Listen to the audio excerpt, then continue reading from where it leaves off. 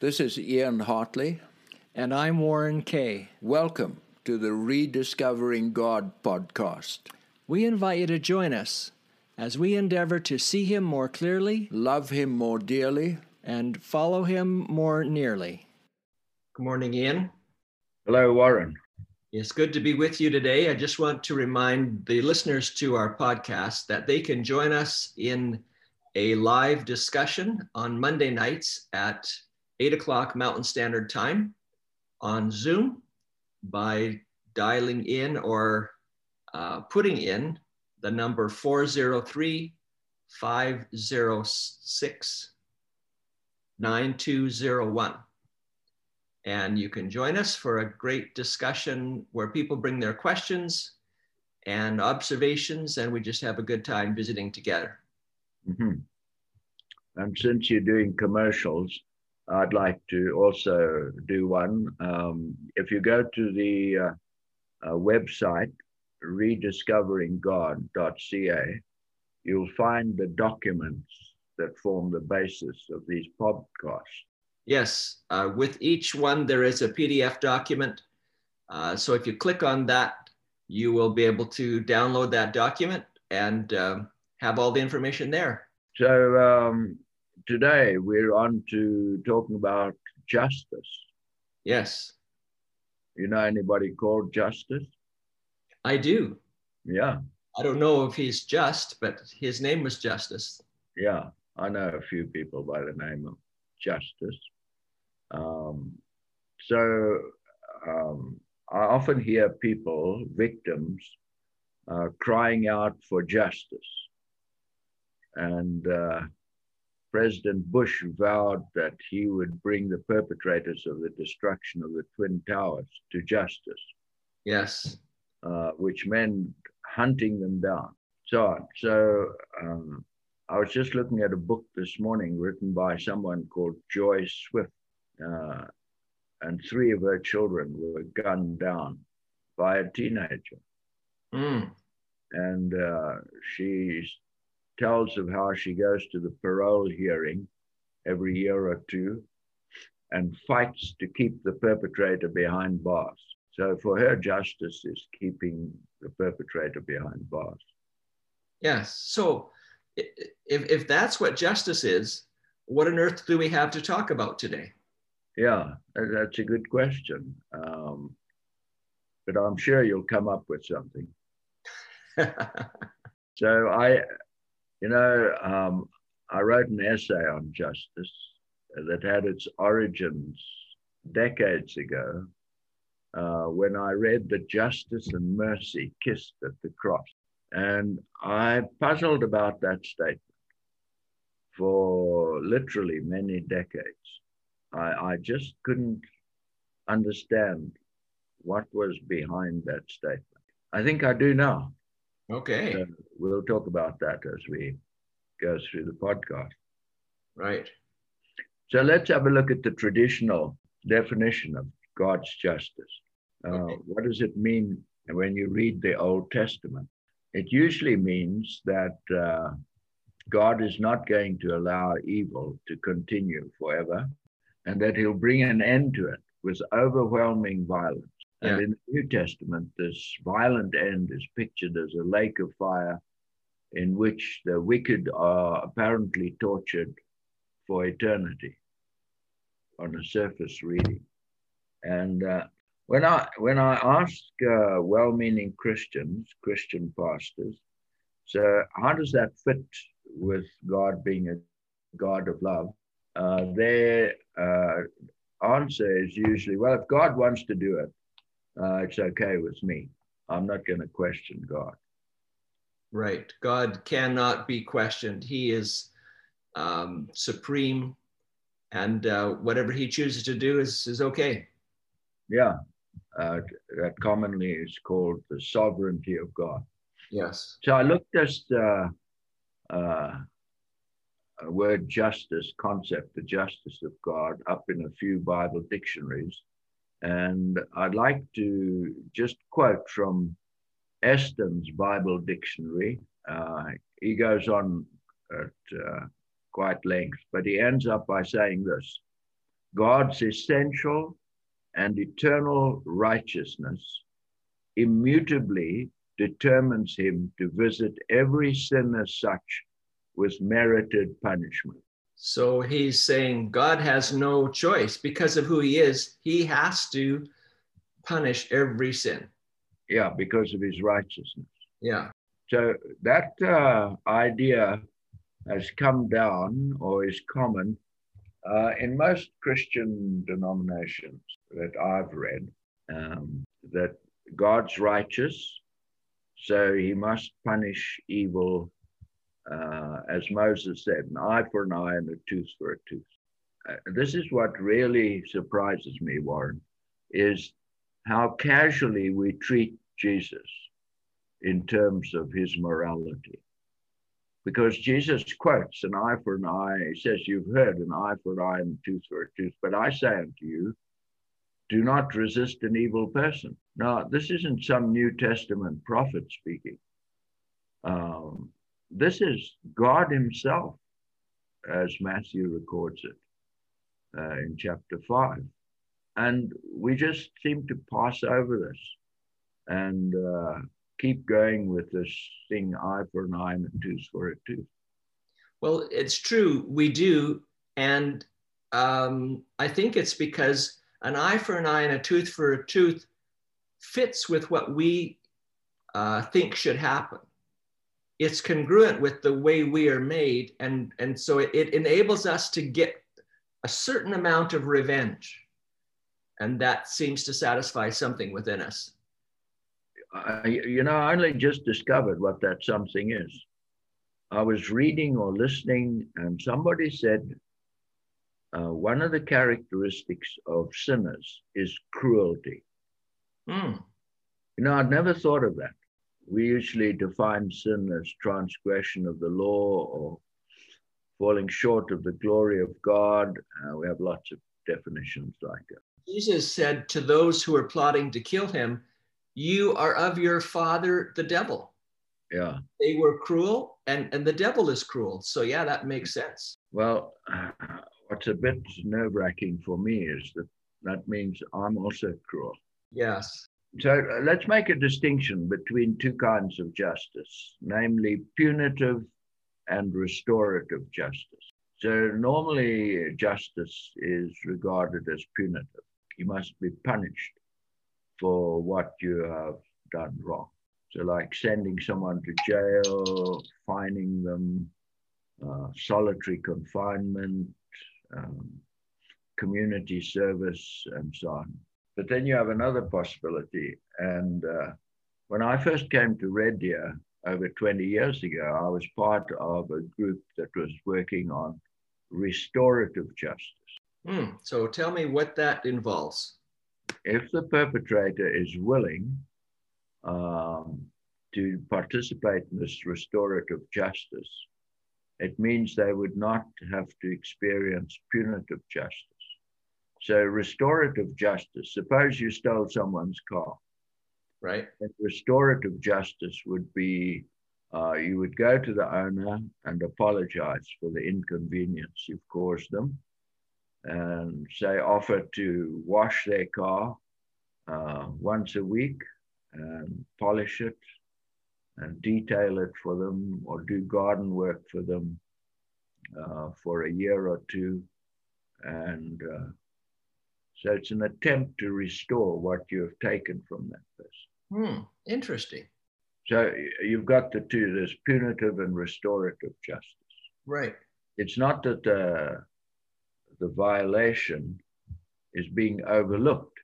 It's just dealing with it in a creative, productive way. And I don't know the figures on the recidivism of restorative justice, but I would imagine that it's far less than punitive justice. I think after going through a process like that, of meeting the actual owner and apologizing and meeting with them on an ongoing basis for, say, a year, that changes the way you think about the victims of your actions. So is this something that is done quite often. Your involvement in restorative justice? No, it takes too much time and effort, and many people who participate in it aren't really convinced it's the right thing.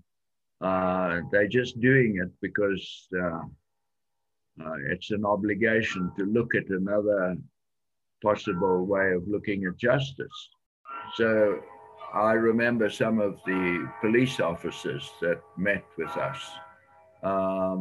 They were willing to give it a try, but in their heart of hearts, they didn't think it was worth the time and trouble.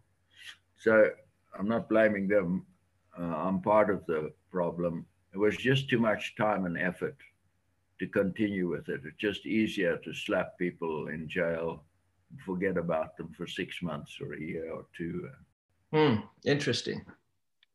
So now that we know about these two concepts, we might want to think about, so what kind of justice is God involved? Right. And if a God is love, I would think that of those two options, God would opt for restorative justice rather than punitive justice. I would think so. Yeah, because he's got the ability to actually change people's hearts. Yeah, if they're willing. Yeah.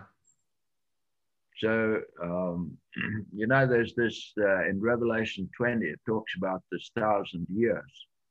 And the righteous are judging, says they sit on thrones.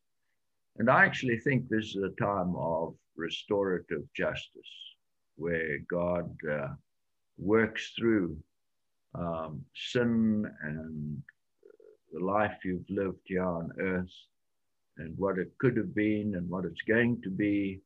And there's this whole healing process there with the tree of life available and so on.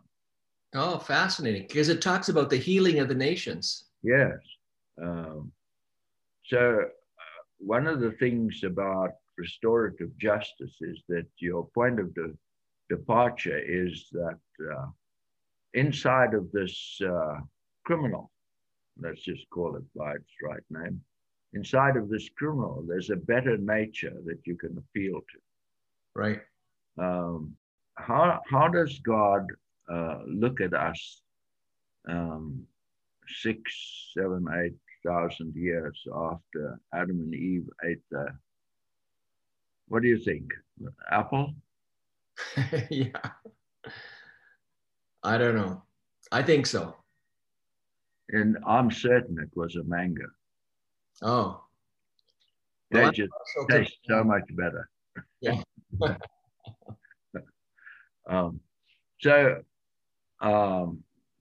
He looks down at us. We never asked to be born here. We had imperfect parents. We went to schools with imperfect teachers and imperfect classmates. And the odds are really stacked against a person on this planet in terms of evil versus righteous. If I imagine myself sitting in God's seat, which of course is very difficult and unrealistic, but I would be looking for ways to help people deal with their inheritance, not punishing them for something they never chose. Yeah, indeed. Yeah, it's very, when you really think about it, we could come up with a better plan than that. I think so. And we have in some places. Mm-hmm. So, one passage that I think of immediately is 2 Corinthians 5, verse 14 to 21. I think we should read that because this is such a good picture into the way God deals with what we call sin, all the transgression, the evil, the wickedness on this planet.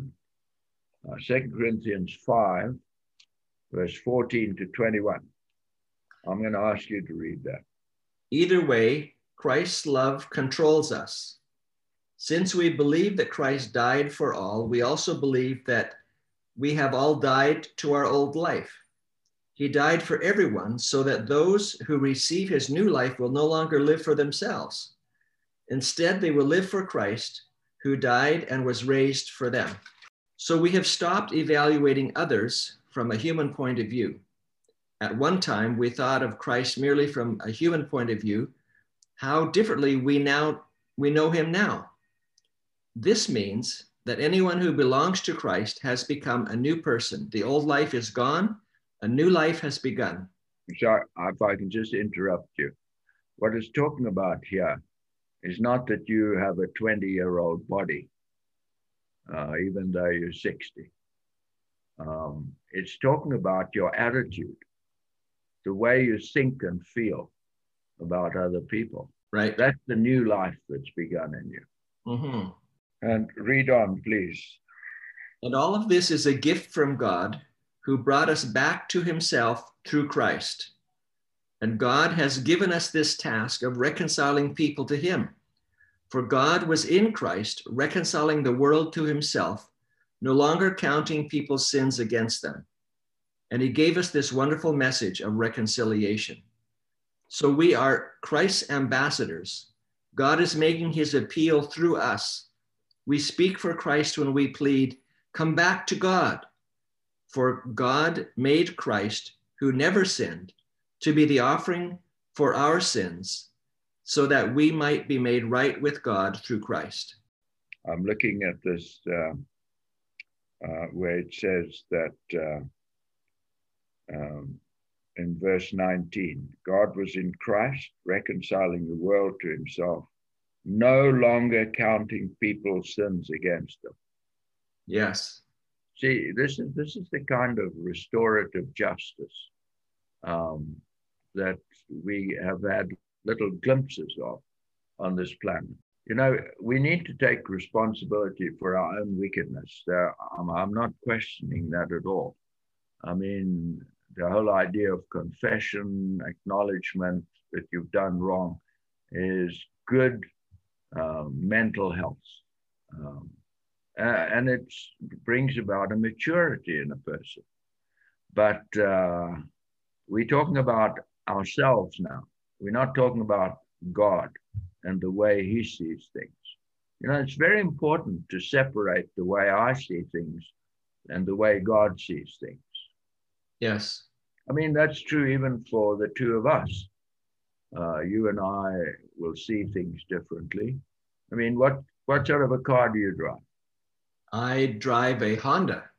A Honda. Well, that's not bad. But, you know, I drove a Honda until I awakened to better possibilities. So here, in just a very simple part of our lives, we differ. Yes. So that doesn't make me respect you any less or love you any less. It's just there are differences, and the differences between us and God are huge in so many areas. So there's a longing for justice in all of us. We want to see things fair, which is almost a synonym for justice, is that life is fair. So God's justice may actually lie in that he doesn't wish to punish us, but to heal us of our selfishness, or heal us from our burden of guilt and shame and our inability to imagine the life of happiness and joy he designed us for. It's almost like we have this ingrained belief about what's fair. Yeah. Grow up, then they go through a stage of development where it's really important, but that's not fair. They cry out if something happens that they don't like. And it's like God specializes in being unfair, in giving good to people that don't deserve it. We think of unfairness as not getting what we deserve, but God specializes in giving us the good that we don't deserve. And so he takes every opportunity he can to be unfair, in our view, to bring grace and mercy to people that don't really deserve it. So why do you use that word unfair when you could use grace and mercy? I think because it helps me realize God doesn't operate on the same rules as I do. He is is one of the ways that he's different than I am. Yeah. You know, we all have what I call a sense of integrity built into us. Mm-hmm. This is a sense of things that must be fair. I mean, the most sensitive person to unfairness, injustice, are children. I mean, if there's some dissonance between a father and a mother, the kids pick that up immediately and use it to their advantage. Yes. Yeah.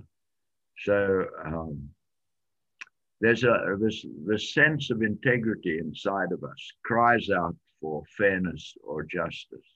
It's one of the longings of the human heart. Like beauty,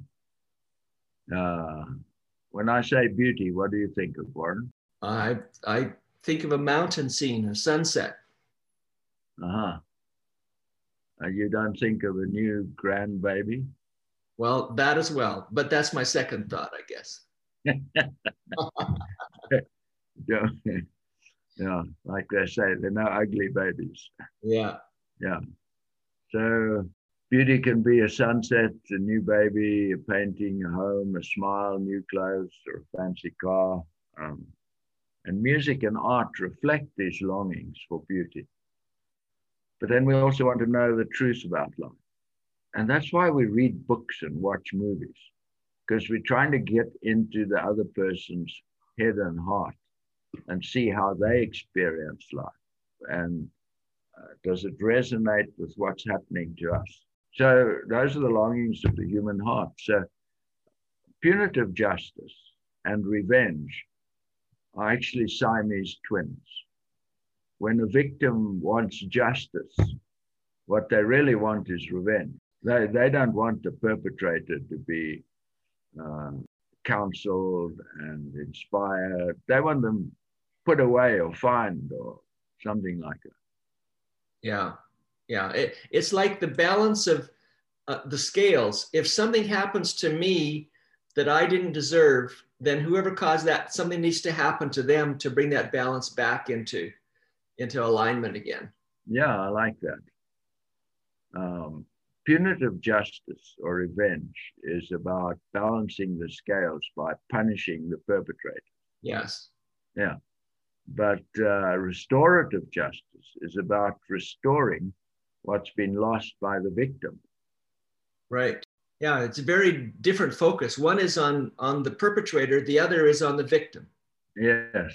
So, you know, somebody who was very keen on justice for all, which included mercy, but he was very strong on punitive justice, was King David.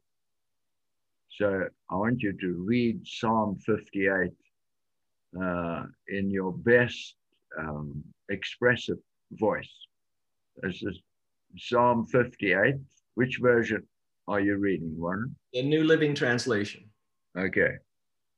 Psalms 58, starting at verse 1. Justice. Do you rulers know the meaning of the word? Do you judge the people fairly? No. You plot injustice in your hearts. You spread violence throughout the land. These wicked people are born sinners. Even from birth, they have lied and gone their own way. They spit venom like deadly snakes. They are like cobras that refuse to listen, ignoring the tunes of the snake charmers no matter how skillfully they play. Break off their fangs, O God. Smash the jaws of these lions, O Lord. May they disappear like water into thirsty ground, make their weapons useless in their hands. May they be like snails that dissolve into slime, like a stillborn child who will never see the sun. God will sweep them away, both young and old, faster than a pot heats over burning thorns. The godly will rejoice when they see injustice avenged. They will wash their feet in the blood of the wicked. Then at last everyone will say, there truly is a reward for those who live for God. Surely there is a God who judges justly on earth. Wow. Wow. Amen. Strong metaphors. Yeah. The righteous will be glad when they wash their feet in the blood of their enemies. He wasn't really into restorative justice. No. But he's got a very keen sense of fairness, and these enemies have to be dealt with. Mm-hmm. So, Warren, I don't know this, but there are people crying out for revenge on you. How do you mean? So, you know, there's some people that are unhappy with you. True. You know, that's just life. You can't keep everybody happy. Yeah. So those people would like a little revenge on you. Mm-hmm. Same's true for me. The same's true for all of us. Okay. So when you read David's Psalm 58 and you say, Amen, Lord, give me justice. Mm-hmm. You asking for hurt on somebody else. And you're flying in the face of what Jesus said. Do not resist an evil person. Right. Here are some of the different perspectives for those who desire justice. For a framed prisoner, it means longing for the truth to be told. For the abused, it is longing for escape, security, and safety. For a slave, it's a longing for freedom from oppression. For the poor, it's the longing for a little money to have comfort and hope. For the hungry, it is food. For the blind, it's the miracle of sight. For the rich and comfortable, it is the longing to be free from worry and loss. Yeah. So we all have these longings in our hearts, you know, for a better world where there's no injustice. And it really depends on who the situation of the person that's desiring it as to what that justice will look like. For some, it's punitive, but for others, it's restorative. It's giving them what they don't have. Like for the blind person, they long for sight, to get what was taken from them, whether it was intentionally or not. They feel like and we all, you know, want to have sight. That's one of the gifts that God gives us. Yeah. So, you know, there's perspectives from the Old Testament that also appeal to restorative justice. Yeah. Because there's a lot of punitive justice. So we're going to read a few of these passages. Will you read Isaiah 1 verse 17? Learn to do good, seek justice, help the oppressed, defend the cause of orphans, fight for the rights of widows. That sounds very much like restorative justice to me. Yes. Yeah. It's certainly not the traditional view of justice. It's helping those that have been oppressed, defending the cause of the orphans, fighting for the rights of widows. That's what justice in God's view really means, which is very different than what we expect. Yeah. So next one is Isaiah 30 verse 18. Yet the Lord longs to be gracious to you. He rises to show you compassion. For the Lord is a God of justice. Blessed are all who wait for him. He rises to show you compassion. And then we have towards the end of Isaiah 58, verse 3 to 7, we have fasted before you, they say. Why aren't you impressed? We have been hard on ourselves and you don't even notice it. I will tell you why. I respond, it's because you are fasting to please yourselves. Even while you fast, you keep oppressing your workers. What good is fasting when you keep on fighting and quarreling? This kind of fasting will never get you anywhere with me. You humble yourselves by going through motions of penance, bowing your heads like reeds bending in the wind. You dress in burlap and cover yourselves with ashes. Is this what you call fasting? Do you really think this will please the Lord? No, this is the kind of fasting I want. Free those who are wrongly imprisoned. Lighten the burden of those who work for you. Let the oppressed go free and remove the chains that bind people. Share your food with the hungry and give shelter to the homeless. Give clothes to those who need them. Do not hide from relatives who need your help. It's quite an indictment of fasting, isn't it? It is. Yes. Yeah. Give to those in need. You want to read Ezekiel 45:9? This is what the sovereign Lord says. You have gone far enough, O princes of Israel. Give up your violence and oppression and do what is just and right. Stop dispossessing my people, declares the sovereign Lord. Yeah. You know, the dictionary definition of just is acting or being in conformity with what is morally upright or good. For God to be just, he must then do what is morally upright for people who have lost fairness, beauty, and truth. So let's think about that for a little bit. We are born on this dark planet and know mostly sorrow, failure, and heartache. We never asked to be born here. When we came to consciousness, we were already caught up in this nightmare of suffering, disease, and death, punctuated by only a few moments of transient joy. We had no choice in the matter of which planet we would like to be born on, and our circumstances on this planet overwhelm us all some of the time. For the sensitive, suicide is often the only solution.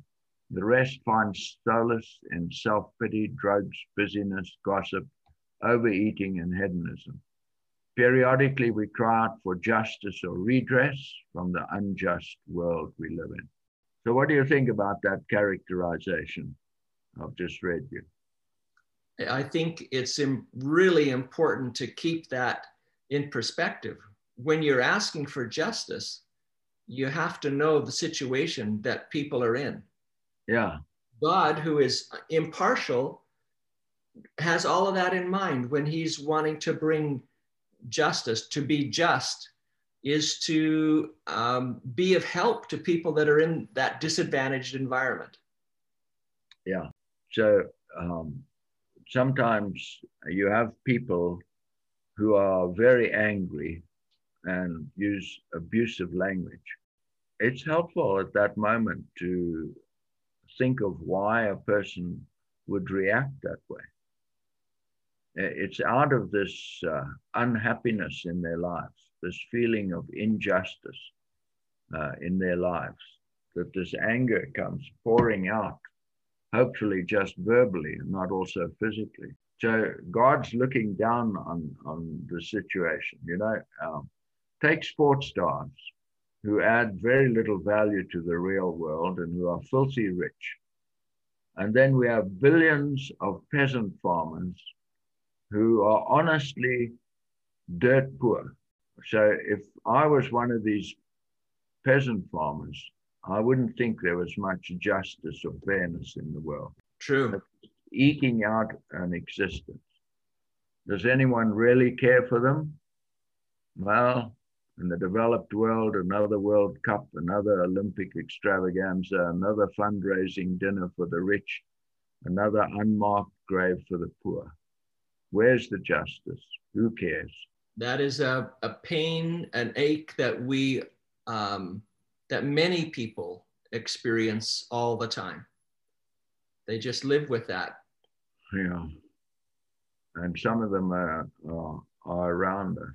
You know, God cares, to answer the question of who cares. God cares and Jesus cares.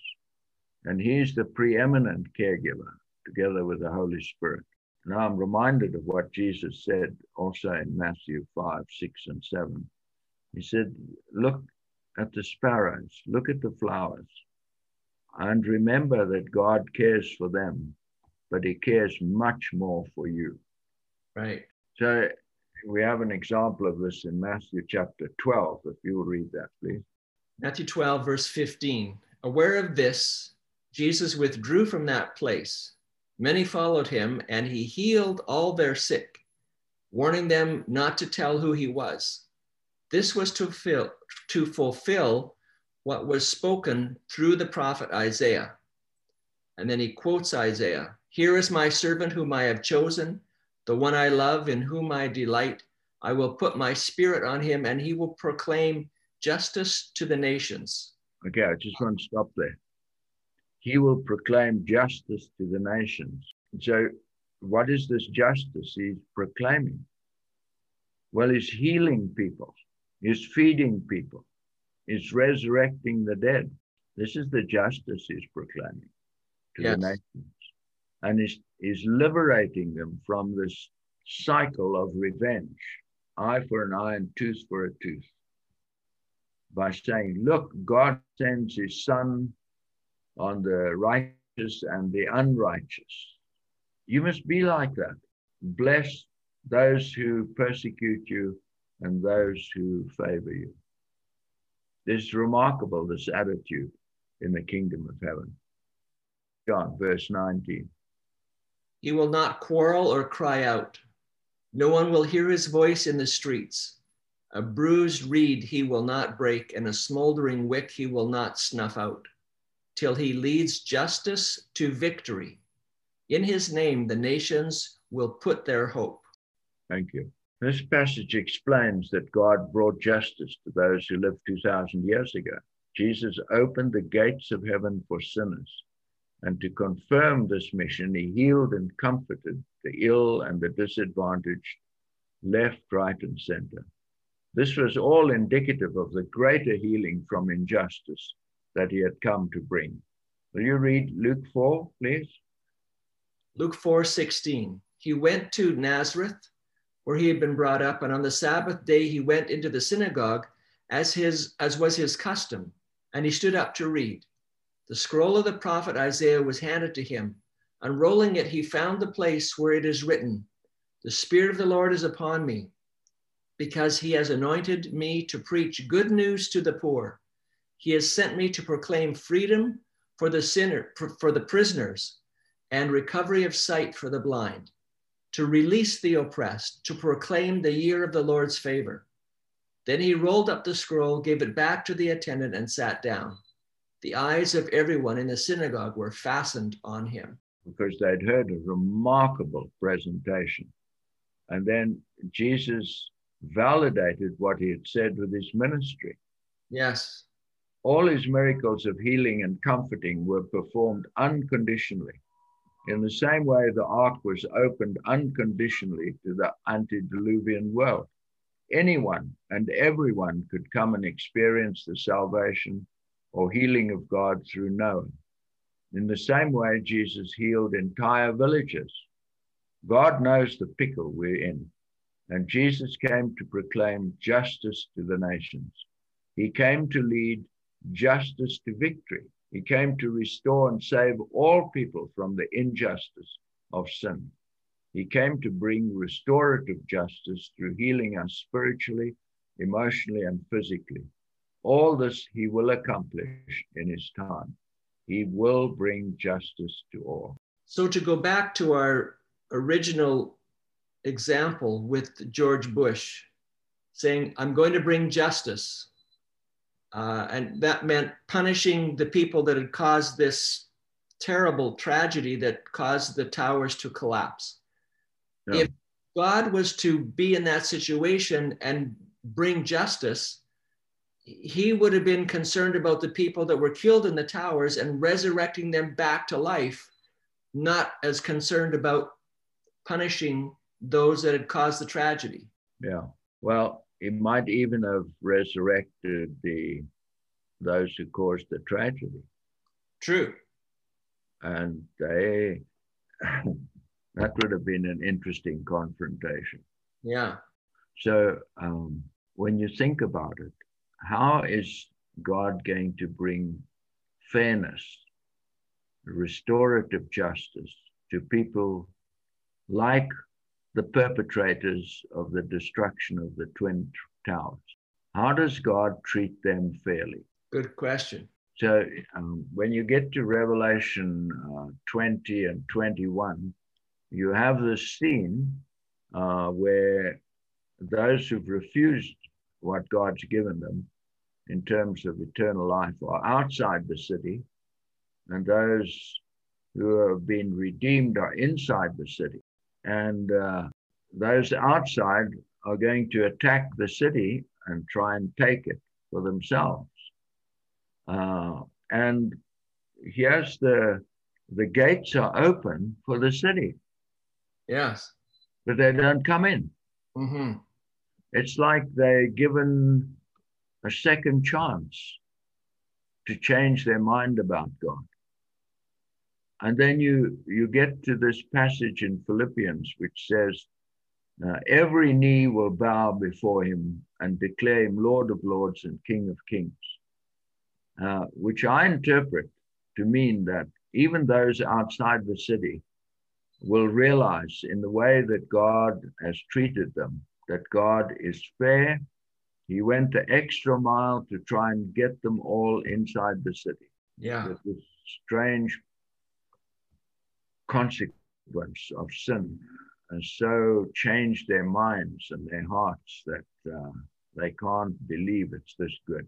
So, you know, if God is going to be declared just, there cannot be one person who thinks is unjust.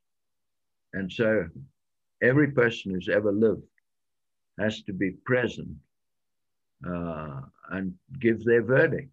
And this is why Jesus, he repeatedly says in John chapter 6, and we have in Revelation 20:21, that all people who have ever lived on this planet are resurrected. Everybody's given a chance to decide whether God is fair, just, merciful, gracious, whether they want to be saved or not. And that's the only way in a moral universe that God can actually be declared just by, it happens when everybody is in agreement on that. And that's been the question from the beginning of time, that Lucifer raised, that God isn't fair, and he will eventually one day be seen as fair. Yes. So I really want to make the point that each one of us are crucial to this decision about whether God is just, fair, merciful. We need to give a clarion witness to how we think of God in terms of moral righteousness. And to do that, it becomes important to see him more clearly than we traditionally have. Yeah. Not just ignoring the things that Jesus said, but realize Jesus understood God's heart. He was God. He portrays the justice of God in the healings that he continued to do to anyone that came to him. And you know, like you said, you know, whole villages, there was not one sick person when he left. So, Warren, the problem I run into is that there are some people who believe that Jesus, when he came the first time, represented one side of God, the kind side. Yes. But when he comes again at the second coming, he will represent the just side of God. Yes, that's very, very prevalent. And then he will destroy sinners. Yeah. So I want to tell you a story. Well, before you do, Yeah. because your statement there reminds me of a verse in Hebrews. Yes. So in Hebrews 9, verse 27 and 28, and just as each person is destined to die once, and after that comes judgment, so also Christ died once for all time as a sacrifice to take away the sins of many people. He will come again, not to deal with our sins, but to bring salvation to all who are eagerly waiting for him. So he's not coming to deal with our sins. He's coming to bring salvation. That's a good point you make there. Who does he bring salvation to? Well, he brings it for all. Unfortunately, there will be some on the outside of the city that will agree that he is just and true, but will not benefit from the salvation that he's offering them. Okay, thank you. Now I'm going to tell you my story. Yes. Okay, 11-year-old Sophie was grounded for visiting the mall with her friend Jenny without permission from her parents. She was watching Jackson, the African gray parrot her parents had owned since before her birth. Jackson could imitate the telephone, the doorbell, calling Kipper the dog so well that even her parents were taken in some of the time. As Sophie watched Jackson climbing around in his cage, she thought about her own plight of being grounded. Jackson had been grounded all his life. Never once had he flown over trees and shrubs like his wild relatives did in the Ituri forests of the Democratic Republic of the Congo. All his life had been spent cooped up in a metal cage with water, a few seeds, and an occasional piece of fruit. What went on in his mind, if he had one? Sophie wondered. Sophie tried to imagine how she would cope in a metal cage, a few times bigger than herself, with all the world watching her do what she had to do from time to time. No privacy, except when darkness came. What would go on in her brain? Sophie was excited to think these thoughts. She was sure she would be angry watching other humans come and go as they please. She was also sure that she would yell and scream at first, but then later, as she tired, she would whine and plead for freedom from the cage. This must be what prison is like, she thought. Her cage would be like a glass jail cell every day, all day. Then she remembered having heard that even prisoners in solitary confinement were allowed an hour a day for exercise, often in the fresh air. Jackson had no such privileges. His wing feathers were cut so he could come out of the cage and not be able to fly away. When Jackson was occasionally allowed out, he chewed on the blinds or bit the ear of the person on whose shoulder he sat, or chewed on any soft fabric around. Jackson also left his calling card on the furniture and the floor. Since no one really enjoyed cleaning up or fixing up after Jackson, he spent most of the time in the cage. Sophie wondered if Jackson had been really that bad as a young parrot to earn the punishment of being grounded in a cage for the rest of life. It didn't seem fair to Sophie he was grounded for 2 days. Then she remembered that Jackson had been born in captivity. So what was the reason Jackson was grounded for life?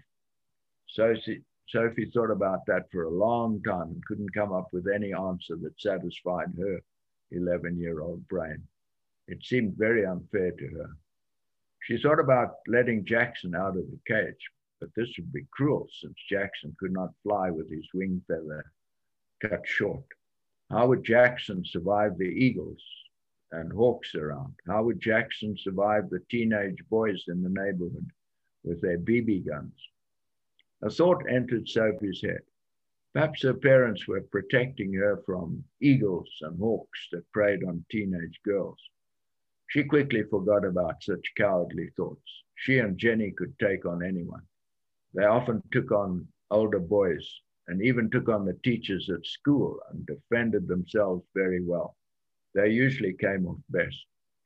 It was 5 p.m. and soon her family would be back and she would forget about Jackson and spend her time and energy trying to negotiate a reduction in the time left for her grounding. Perhaps she could negotiate the remaining day down to just the afternoon.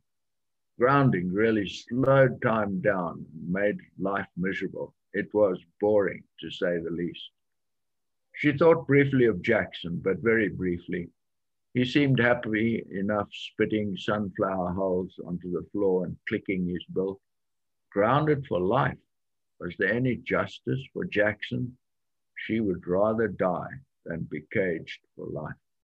That's a great story. Yeah. So, we just accept that animals that we keep in cages want to be kept there. So let's think about punishment, consequences, and justice. Okay. Death and the second coming of Jesus Christ are not a punishment or justice for sinners from God. It is the opening of Jackson's cage with the resurrection to the expansive freedom of innocence, joy, and happiness that is the justice of God.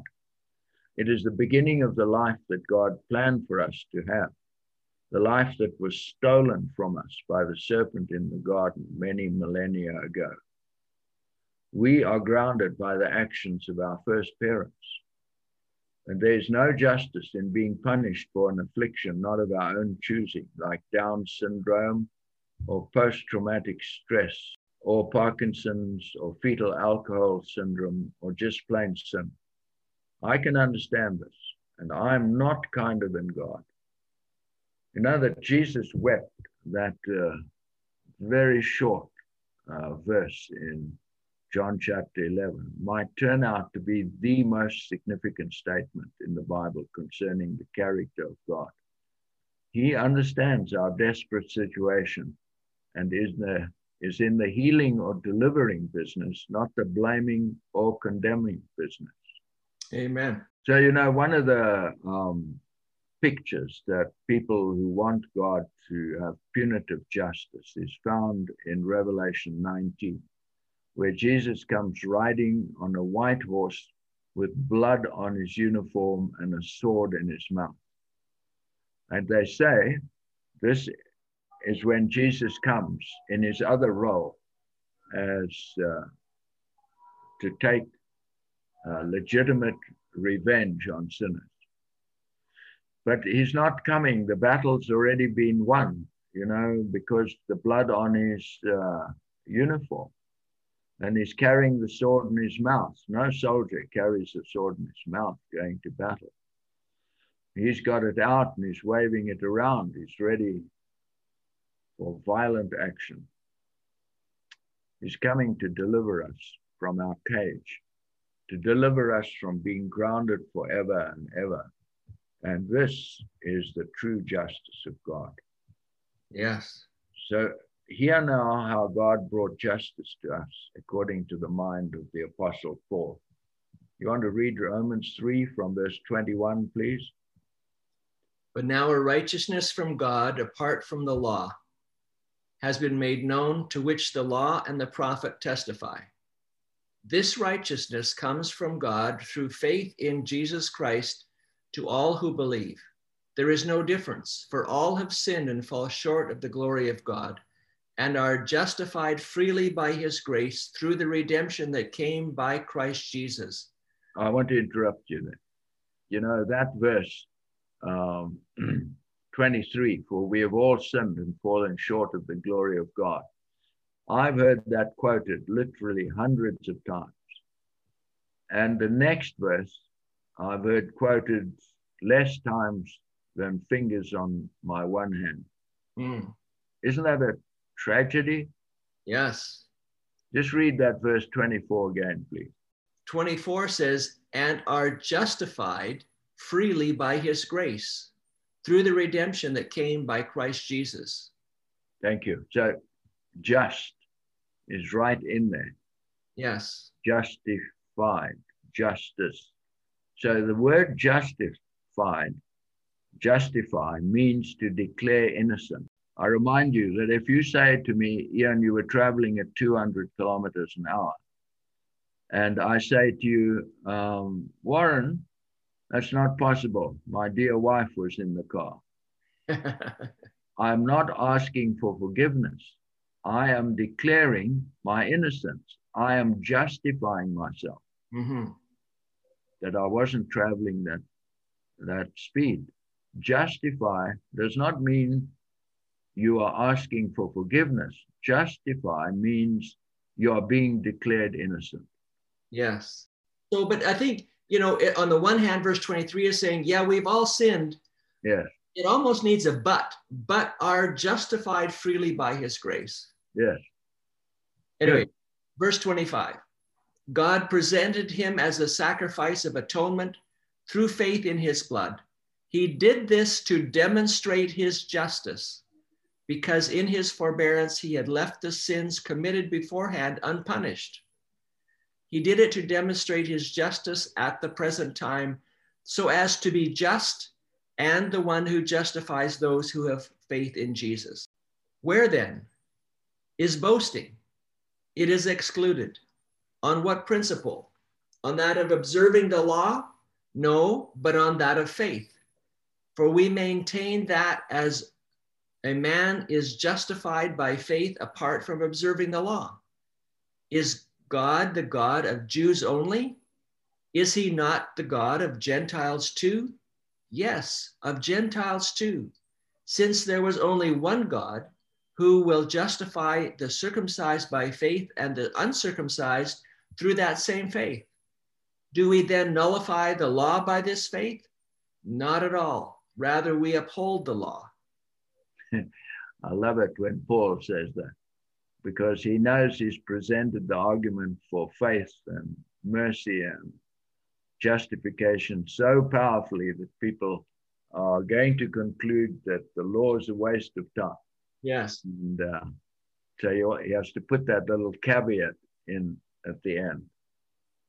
So this righteousness or rightness before the law means perfect obedience from the moment of birth to the instant of death. For a sinner to claim righteousness would be grossly false. Yet this perfect obedience is the qualification for heaven. The standard cannot be lowered because this would place heaven in jeopardy. So God gives sinners this perfect righteousness. This act of God is called justification and means that he declares them innocent of any wrongdoing. It is if they have never sinned. This is how God views the matter. Now, faith is seeing the situation with God's eyes rather than our own eyes, which are full of condemnation and judgment. It is this attitude of God that makes him just and the justifier of believing sinners. Amen. You know, this is actually quite hard to believe. It raises all sorts of questions. So if God declares you just, innocent of any wrongdoing, does that make you that way? Mm. You know, human beings have a wonderful way of rising to the expectations people have of them. There have been people in your life who had high expectations for you and you knew about it and you wanted to prove them right. Right. I had a mother like that. You know, she would never acknowledge that she believed any wrong that was reported about me by a teacher or relatives. She just said, that's not you, Ian. You couldn't possibly have done that. But she knew she was lying and I knew she was lying. But because she had this view of me, you know, it changed me because I wanted to be what she believed me to be. Right. So when we realize God treats us this way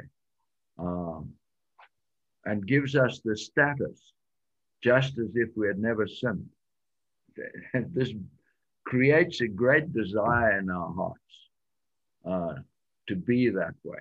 So justice is always costly.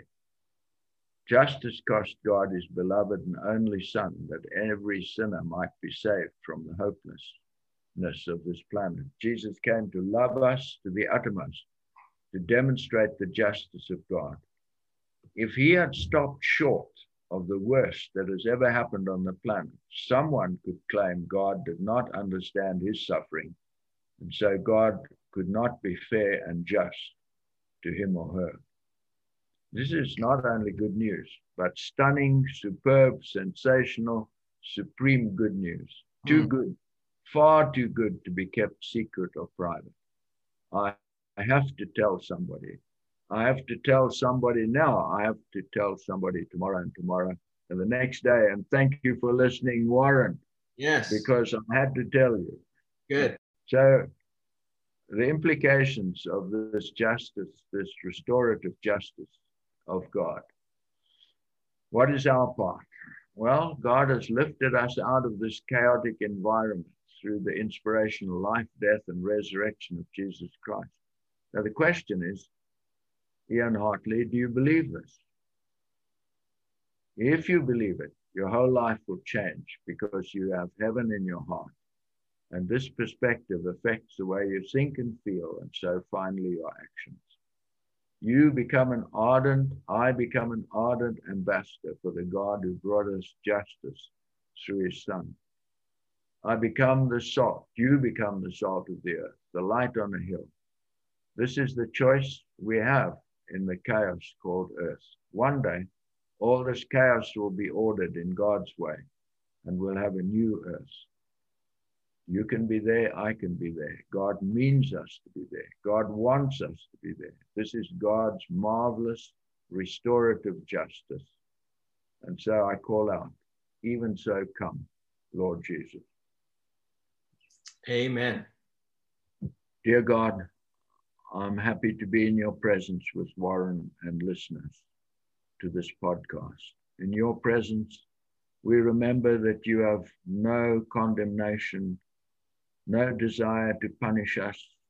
Your only thought is to get us back to where you always wanted us, as your innocent, loving, compassionate, royal children, so that we can sit on your throne and care for the whole universe. We apologize for the many things that we have said about you that are not true. We do want to tell the truth about you because we know the truth about you sets men and women free from their own poor self-images, their own feelings of hopelessness, and gives them life and love and laughter even now. How wonderful you are. We worship you. Amen. Thank you for joining us on this journey to understand the God that Jesus knew. And if you'd like to share this with friends, we'd appreciate that. In fact, we have created a new website called rediscoveringgod.ca. You can refer your friends to that site, and they can see all the podcasts that we have produced so far, and the ones in the future will be posted there. You can make comments. You can join us in a dialogue and a conversation so that we can discover what difference this is making for you, or any questions that you have that we can endeavor to answer or perhaps address in a future podcast. So that's rediscoveringgod.ca. In addition to the website, we've also created a WhatsApp site called Rediscovering God. So if you're on WhatsApp or would like to join us, just search for us there or send me an email at wkaySamIx@gmail.com, and I'll be glad to add you to our group and we can continue the dialogue there.